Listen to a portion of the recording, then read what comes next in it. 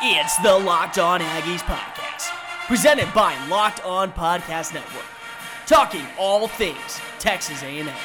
Now, here's your host, Cole Thompson. Howdy, everybody, and welcome back into another episode of Locked On Aggies, presented by the Locked On Podcast Network. Cole Thompson here in the driver's seat, talking all things Texas A&M. And today's show, we're going to be looking at all the signees from the 2020 Texas A&M recruiting class and where each of them could fit as part of the short-term process to fixing A&M in 2020. Before we begin even further on that, make sure you're following us on social media at Locked On Aggies. That is your number one source for all of our Locked On Aggies info. Also, check out Aggies SI. All Aggies, part of Sports Illustrated and the Locked On Podcast Network, have partnered together to give you quality content surrounding all things Texas A&M. You're going to want to go check that out at si.com/TAMU. And of course, if you want to give me a shout out, tell me what I'm doing right, tell me what I'm doing wrong, tell me things that you like and things that you don't. All you gotta do is just message me at Mr. Cole Thompson. I am a Mr. My name is Cole Thompson. That's it. Don't wear it out. At Mr. Cole Thompson, at Aggies SI, and at Locked On Aggies. We are at the end of National Signing Day, and it was another good year for the SEC. The Southeastern Conference has been known as one of the powerhouse conferences in college football, and there's pretty much evidence to prove that, as we've seen a member of the SEC in the National Championship every single year except for, I believe it was 2014, the very first year, where it was Oregon versus Ohio State. Ever since then, an SEC member has been represented. And once again, the recruiting trail proves why the SEC will still be probably the most dominant division in college football for years to come. In 24/7 Sports final rankings, 7 schools from the SEC were mentioned inside their top 10.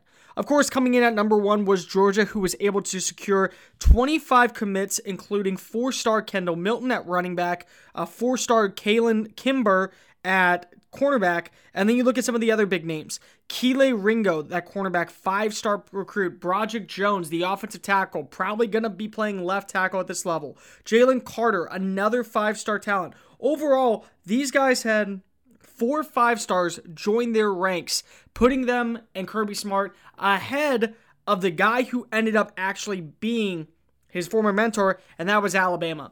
They landed 25 players, also 4 5-stars, 17 4-stars. You look at this roster, they weren't able to get some names that you probably wanted, but they were able to get a guy like Bryce Young, 5-star defensive end Will Anderson out of Dutchtown, Georgia. They also got 5-star weak defensive end Chris Braswell, the athlete from Denton, Texas, Drew Sanders. You also have to look at the guys who they brought in, signing their letter of intent. Timothy Smith yesterday, Brian Branch, Quandarius Robertson, the outside linebacker. This is still a Alabama team that's going to contend for a title for years to come.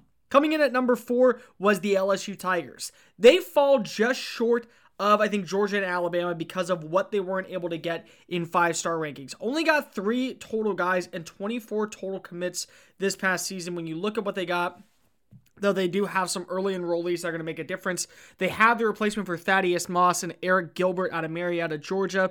They also have their replacement probably for Christian Fulton in Elias Ricks. You pair him with Derek Singletary for a couple years. That's going to be another dangerous unit for whoever is going to take over in Baton Rouge for Dave Aranda. You also added a wide receiver in Keyshawn Boot to help you take over for Jordan Jefferson. You're going to need a quarterback, and when you look at this roster, they weren't able to secure a big-time name at the quarterback position. There's a lot of different guys. TJ Finley, of course, is one pro-style kind of guy, but there's not a good solidifying quarterback when you look at this roster to make them, I think, that top-level commit. Next coming in was A&M at number 6. They finished with the number 6 consensus class rating, and you look at these guys, we won't break them down too much, but they did have 2 5-star recruits, 13 4-star recruits, and I believe it was 11 3-star recruits. They finished with a 91.3%, just falling short of the top 5. Ohio State comes in at number 5 at 91.8%. So they almost are in that top 5 range when you look at that class. But following them was a plethora of SEC guys. Auburn comes in. They weren't able to secure any 5-star recruits, but they do now have a replacement for Jatavius Allen and Tank Kigsby. You also got to look at some other guys they got. Kobe Hudson's going to be a big name for, I think, Bo Nix. You look at some of the guys that they signed their letter of intent. Wesley Steiner is going to be a big-time name in the middle of the defense for Kevin Steele. Zadvarian Capers, another big-time guy. J.J. Evans from Montevideo, keeping it in-state. They have a lot of 4-star recruits who are going to make a name for themselves, helping to build up this offense. Following them, Florida. 1 5-star commit. That was it. And that's something that you hope to see him probably be a big-time name. Gervin Dexter out of Lake Wales, Florida. 5-star. He will be in this summer. Hopefully he can make an impact on Dan Mullen's line. But you got to look at the other guys. Jari Rogers and Isaac Walker. You have your replacement for the left tackle position. Probably your first main left tackle since David Sharp to really make an impact there. Jari Rogers. They call it DBU for a reason. This guy from Arlington, Texas is a brutal cornerback. He's going to be able to make plays with his legs. I very much think that this guy is something to watch for moving forward. Finally, closing out the top 10 is Tennessee. They only had 23 commits, but they do have a plethora of 4-star talents. 14 guys, including you look at Harrison Bailey, an early enrollee. I do think he can contend for that first-string quarterback role.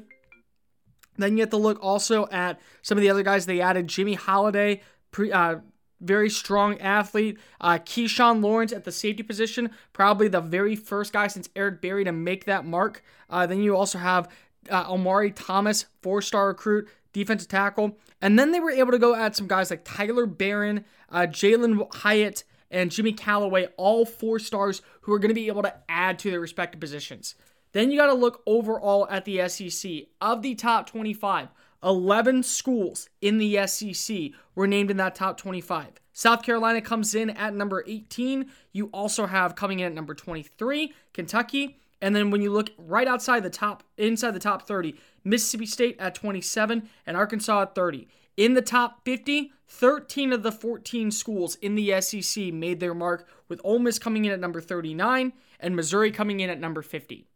The SEC is still a dominant division because of how they can recruit. And while they weren't able to solidify their status for all these top-level players, they were able to get some big-time names to really help solidify why the SEC is the most dominant division. You can look up and down the board, and there's not that number of teams in any other conference mentioned inside the top 50 of recruiting. Sure, some only got a total of 15 recruits. But what you do with those recruits is what makes your team very special. And the SEC knows how to recruit. They also know what type of players you get. And that's why I see them still being that most dominant division that you look for when trying to scout and see who is going to be the next national champion. But you want to talk about Texas A&M. 25 recruits they got for the 2020 recruiting class. There's some that are going to make a name for themselves early. Some are going to take some time, but who are those guys that we could see on both offense and defense really start making a name for themselves? We'll be discussing that in just a quick moment. Locked On Aggies, presented by the Locked On Podcast Network. Cole Thompson here in the driver's seat, talking all things Texas A&M. Guys, if you're not listening to the Locked On Podcast Network, 2 questions. 1, why not? And 2, are you sure you don't want to? It's really simple. Just go to LockedOnPodcast.com to check out all of our great podcasts, including over 24 college sports shows. On top of that, we have great recruiting stuff in the NHL, the MLB, the NBA. The trade deadline is today, so you know there's going to be stuff to talk about there. And, of course, the NFL going into the offseason. So make sure all you do is type in www.lockedonpodcast.com. Today we're breaking down the 2020 recruiting class, and we're looking at how much of an impact every single one of these players on the roster could make this season. When you look at both sides of the ball, A&M is in pretty good shape with starters. On offense, they're returning 8 total guys, and on defense, they're returning 9. So you're not really losing that much outside of Colton Prater and 2 wide receivers for the offense. And then on defense, you're losing Justin Matabike, and you're losing a cornerback in Debney Renfro. That's about it. You're not losing really anything else. And then you're losing, of course, in the punting game. We already have the punter in Michael Crusand, who will take over as the Thunder from down under for next season. So when we look at the rosters ahead and where these guys who are both already early enrollees and players for the roster where they fit for 2020. Let's just go with the guy automatically we know is not going to have an impact in 2020 on the offensive side of the ball, and that's going to be Haynes King. While he is ranked as a top 5 quarterback in the nation, and he's the 19th ranked player in the state, ranked inside the top 130, King's not going to be a guy to watch for. The Longview quarterback is just that. He's a quarterback. And Kellen Mond is not giving up his starting role this year. And also, if he was to give up his starting role, I think it would go to Zach Calzada, the impending sophomore for the 2020 season, before we ever see a guy like King take control. King, I think, is a guy who actually might be a better suited for the long-term plan at the quarterback role, but it won't be in 2020. It could be in 2021. So I actually would redshirt him this year, let Calzada play the backup role, figure out where he fits in the future, and if he decides to transfer, he decides to transfer, but you have King now, who's now over a year adjusted to the system, and will have a role for the future. But I don't see him having a role this upcoming year. Another guy, Devin Price. Devin Price is from A&M Consolidated, right in College Station. He grew up a big Aggie fan. I don't see him having a role. 3-star recruit. He's the 88th ranked wide receiver in the nation. I think he's going to need more time to get used to the system. And even though he's an early enrollee, I think that when you look at him, give him about a year, probably redshirt him as well. And I think that you will be able to see him grow and flourish. And when you lose out on a guy like Jamon Osborne for next year, there you go. Now you're able to build up with a guy like Price to take over. Another guy, Blake Smith. You redshirt him. And here's why. You have your blocking tight end in Glenn Beal. You have your receiving tight end in Baylor Cupp, who personally was a guy that a lot of people thought was going to be the starter in 2019, suffered a season-ending injury. Then you have your main guy in Jalen Weidemeyer. There's no place for Smith this year. Maybe if Beal didn't leave the transfer portal to come back to A&M, there would have been, but right now there's not. So just throw him into the mix, but have him be in a few years down the line. He's not going to be an impact player this year. A guy who is going to be an impact player this year, Damon Damas. Number 3 wide receiver in the nation, the number 4 prospect in the state of Texas, the number 25th ranked player in the nation. This is a guy who, when we talk about 5-star talent, he's a 5-star. He's not one of those guys who is also, maybe we'll give him a 5-star ranking at the end of the day. No, he is a 5-star. With the loss of Kendrick Rogers, you look at him, 6'3", 182. If they can bulk him up in time for the start of the season, you have your big frame receiver to pair along with Musa Muhammad, another guy I do think is going to be one of the top ranked players for A&M next year as your 4th receiver. With Anaya Smith moving back to the running back role, I think that you can find a way for him to have a role in your offense, especially probably playing on the outside with Osborne playing in the slot. You can see both of them working in. Cameron Buckley probably gets the wide receiver 3 role. Those are your 2 wide receivers for the future. But for sure, I do think Damas is a guy who's going to have a role on the offense immediately. And another guy, the final guy who I think is going to have a major role on the offense this year, there's 2, but let's just go with offensive playmaker, Devin Achney. Achney had over 114 touchdowns in 3 years of play for Fort Bend Marshall. The Buffaloes went to the state championship behind the legs of the Missouri City native. This is a guy who isn't going to come in at big. He's 5'9". He's 170 pounds.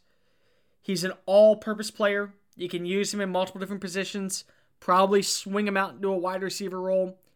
And because of his versatility, that's what you're going to play him as. I look back at what Trey Williams did in the early 2000s, 2012, 2013. That is the type of player I think you can see Acme being. Just a speedster with the ability to make plays with his legs, work upfield, and deliver as an impact player. Finally, offensive lineman. There's only one who I think you could see really battle it out. The offensive line seems pretty set, but if you move someone inside to center, Chris Morris, he was the number 1 player in Arkansas. He was the number 5 offensive guard in the nation.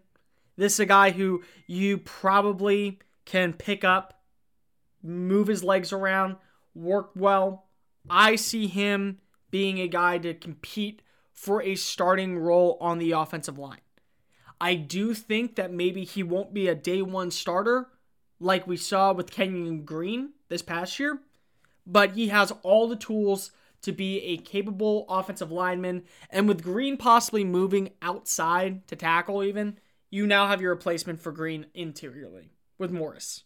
But those are the guys I do think will have an impact this year. Chris Morris is one. Musa Muhammad III is another. I think Damon Damas is the third. And of course, I do think Devin Acme is going to be another guy to watch for on offense for the A&M this upcoming season. All 4 guys I think can carve out a nice role for themselves.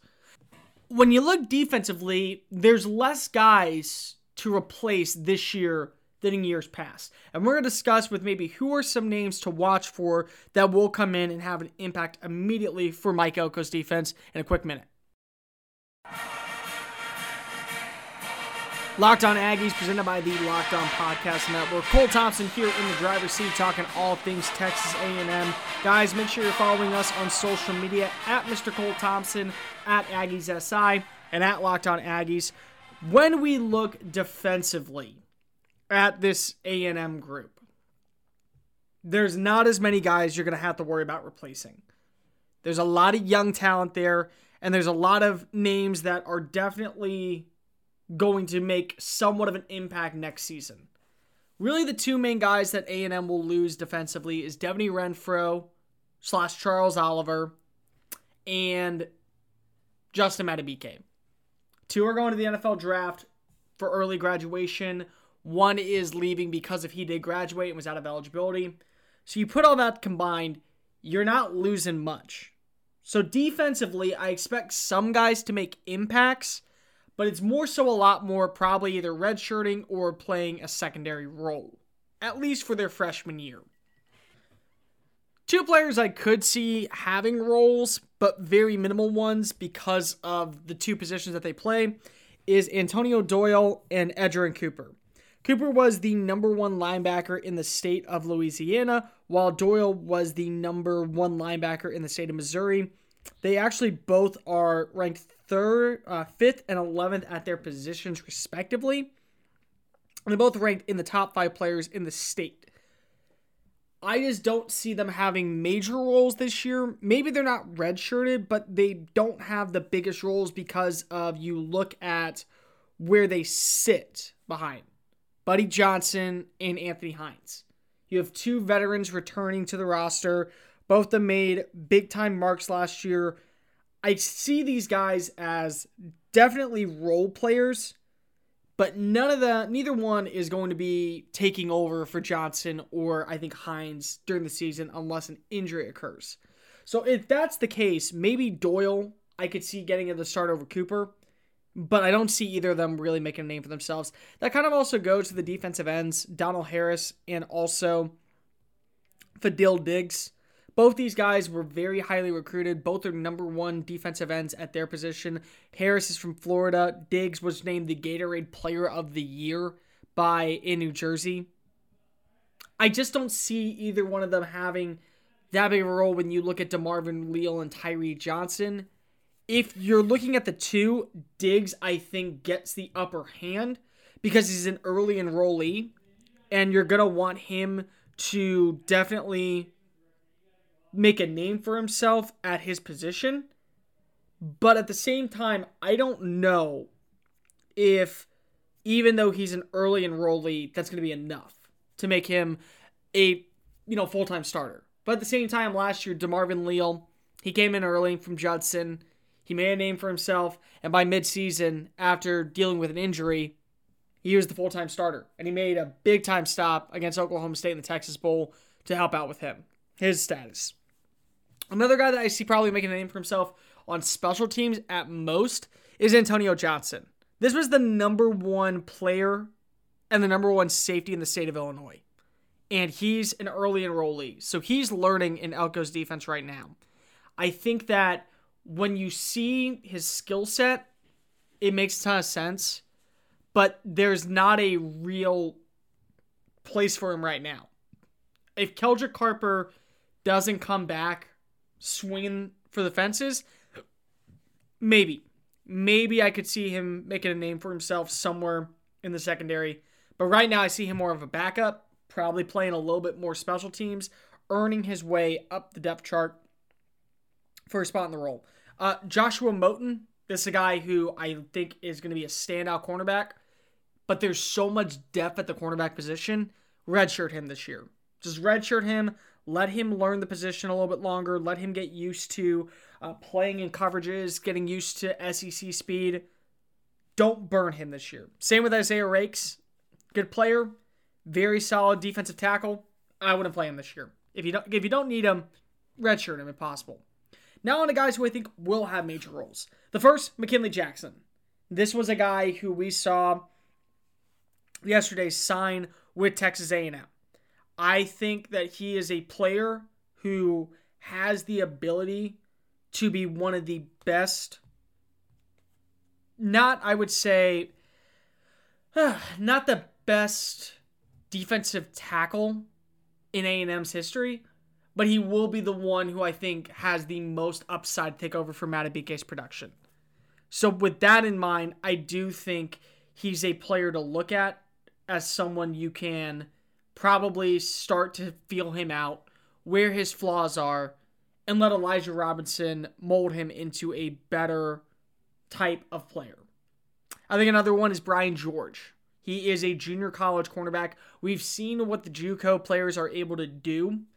We looked at what Elijah Blades did last year.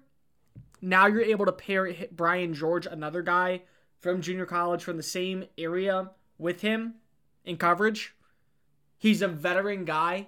Yeah, he's a new A&M recruit, but he's been playing college football for a while, so he is like a transfer, but it's a junior college transfer style, so he just needs to get used to the speed, but he's used to already playing against top-level talent of guys who are past the high school level. So I think he could be a day one contribution player for the defense, especially in the secondary. Another guy I think that's going to be for sure making a name for himself this year is Jalen Jones. You don't play the number one cornerback or defensive back really in the nation. The number one player at his position, 5-star defensive back. You don't let him sit on the bench if you know he can play now. And that's what I look at when I see him. This is a guy who's going to come in immediately, make a name, earn some reps, and being an early enrollee, he's getting used to that defense. He's getting used to what Elko's looking for. He's reading coverages. He's able to see what type of routes are going to be run by these offensive teams. In a competitive SEC West, one of the biggest things that LSU did last year that separated them from the pack was get a guy like Derek Stingley and have him play in the nickel before working his way to the outside. You can do the same thing with Jalen Jones, but he has outside size to where he's going to be a monster and someone who's going to be dangerous to cover for a very long time. So I think Jones will definitely earn some playing time. Johnson and Diggs are guys who I think will be rotator roles, probably not redshirted, but definitely won't be major contribution players their first year. Then you look at guys I think like Harris, another one, Doyle, another one at most. Cooper's a guy who I think you redshirt.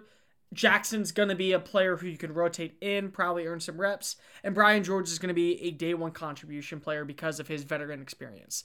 That's going to do it for this edition of Locked On Aggies. Make sure you're following us on social media at Locked On Aggies, at AggiesSI, and at Mr. Cole Thompson. Tomorrow, we will be talking Asking Aggies. It's every Friday. We're bringing it back. We're going to talk about what you want to have answered about A&M with their recruiting class, what we like overall with the record, what we can expect for the 2020 season. So send your questions over to at Mr. Cole Thompson or at AggiesSI. We'll be breaking that down. We will see you tomorrow. And remember, gang 'em, y'all. This has been Locked On Aggies, presented by the Locked On Podcast Network.